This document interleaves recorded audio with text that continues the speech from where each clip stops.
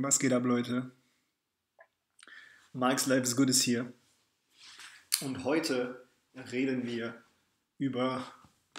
Wie mache ich das eigentlich? Heute reden wir über die Matrix. Und jetzt denkst du dir, wieso Matrix? Was willst du mir über den Film sagen? Folgendes. Die Matrix. Die Matrix. Die Matrix. Die Matrix kannst du jeden Tag um dich herum beobachten. Deswegen finde ich diesen Film so unfassbar gut, weil er eigentlich mehr eine Dokumentation ist, als dass er ein fiktives Schauspiel ist, beziehungsweise ein Film. Was ich dir mit diesem ganzen Ding sagen will, ist, dass die Matrix eigentlich wie dein Leben funktioniert. Und wenn du ehrlich bist, wenn du ganz, ganz ehrlich bist jetzt, dann stimmst du mir zu. Und Folgendes, stell dir das mal vor. Du kommst auf die Welt und du wirst im Grunde genommen von klein auf programmiert. Du kriegst als Kind gesagt, das und das und das und das machst du so und das und das und das und das machst du bitte immer weiter so. Du kommst zur Schule, dort wirst du weiterhin programmiert. Dir wird erklärt, dass gewisse Dinge so funktionieren, so und so. Du wirst in der Schule darauf trainiert, einer Person, die vor dir steht, zuzuhören. Du wirst in der Schule darauf trainiert, auf ein Klingeln zu hören, was dir dann anzeigt, dass es Pause ist. Das heißt, du wirst konditioniert. Eigentlich ist Schule wie Knast, aber das ist nochmal was ganz anderes. Aber sie ist dennoch notwendig. Nicht falsch verstehen. Und dir wird in der Schule beigebracht, das ist so und so und so und so und so und bitte keine allzu außergewöhnlichen Ideen, weil du hast eine Person da vorne steht, die bestimmt, was alle denken sollen. Wenn du Pech hast, dann kommst du aus der Schule raus, suchst dir einen Beruf, irgendeinen Beruf, Hauptsache du hast einen Beruf und Hauptsache du hast einen Vertrag, der dir sagt, so und so viele Stunden am Tag bist du hier und für so und so viele Stunden kriegst du das Geld. Einfach nur, damit du einen Job hast. Und willkommen in der Matrix. Denn du hast ein festes Gefüge, du hast ein festes Konstrukt von Handlungen, von Regeln, welche du dir sagst und einredest, dass sie richtig sind und dass du sie so befolgen sollst. Und vielleicht hast du hin und wieder diese Momente im Alltag, wo du etwas anders machst, wo du, keine Ahnung aus welchen Gründen, andere Handlungsmuster verfolgst und plötzlich merkst so, krass, was war das denn? Ich glaube, das kennt jeder von uns, sei es mal bei der Arbeit, sei es mal mit Freunden, sei es mit einem anderen Geschlecht. Keine Ahnung, in welchem Kontakt, aber ich bin mir sicher, jeder von euch kennt diese Situation, wo er nicht ganz in dieser Matrix war, wo er nicht der war, der er sonst ist und einfach mal anders reagiert hat und auch dadurch ein anderes Ergebnis gesehen hat, vielleicht auch eins, was ihm gefällt und denkt, hä, wie war das, was war das denn jetzt gerade? Wie ist das denn jetzt gerade zustande gekommen? Und das sind die Momente, wo du über den Tellerrand schaust, wo du so ein bisschen durch die Matrix durchblickst. Und wenn du etwas Neues oder etwas anderes in deinem Leben erreichen willst, dann heißt das oft und heißt das auch manchmal, dass du andere Taten vollbringen musst, dass du ein anderes Selbst übernehmen musst.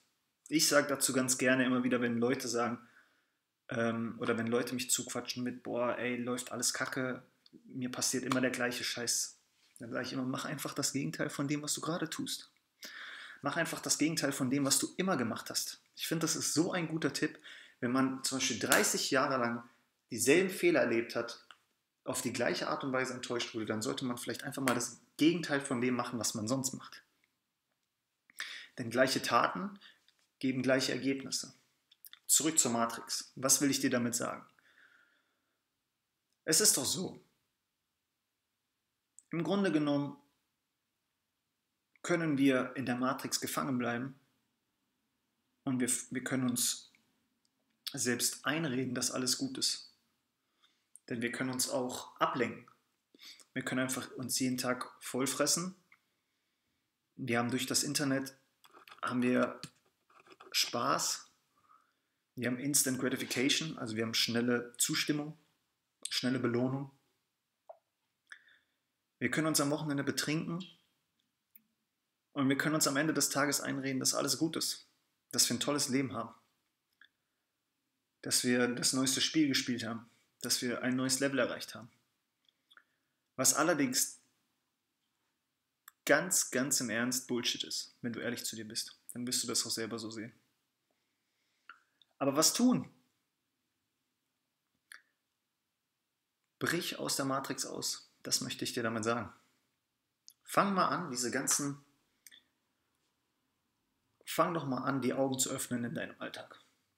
Fang doch mal wirklich an, die Augen zu öffnen und die Menschen um dich herum zu beobachten. Und auch mal zu beobachten, was alle anderen machen. Weil letzten Endes machen irgendwie alle immer nur den gleichen Scheiß. Alle machen den gleichen Scheiß und alle erwarten die gleichen Antworten von denen und es sind eigentlich immer wieder die gleichen Konversationen. Deswegen gehe ich so gerne in Konversationen rein und gib einfach irgendwas von mir. Keinen blöden Scheiß jetzt, aber gib einfach andere Antworten, sei es auf eine andere Art und Weise oder mit anderen Worten.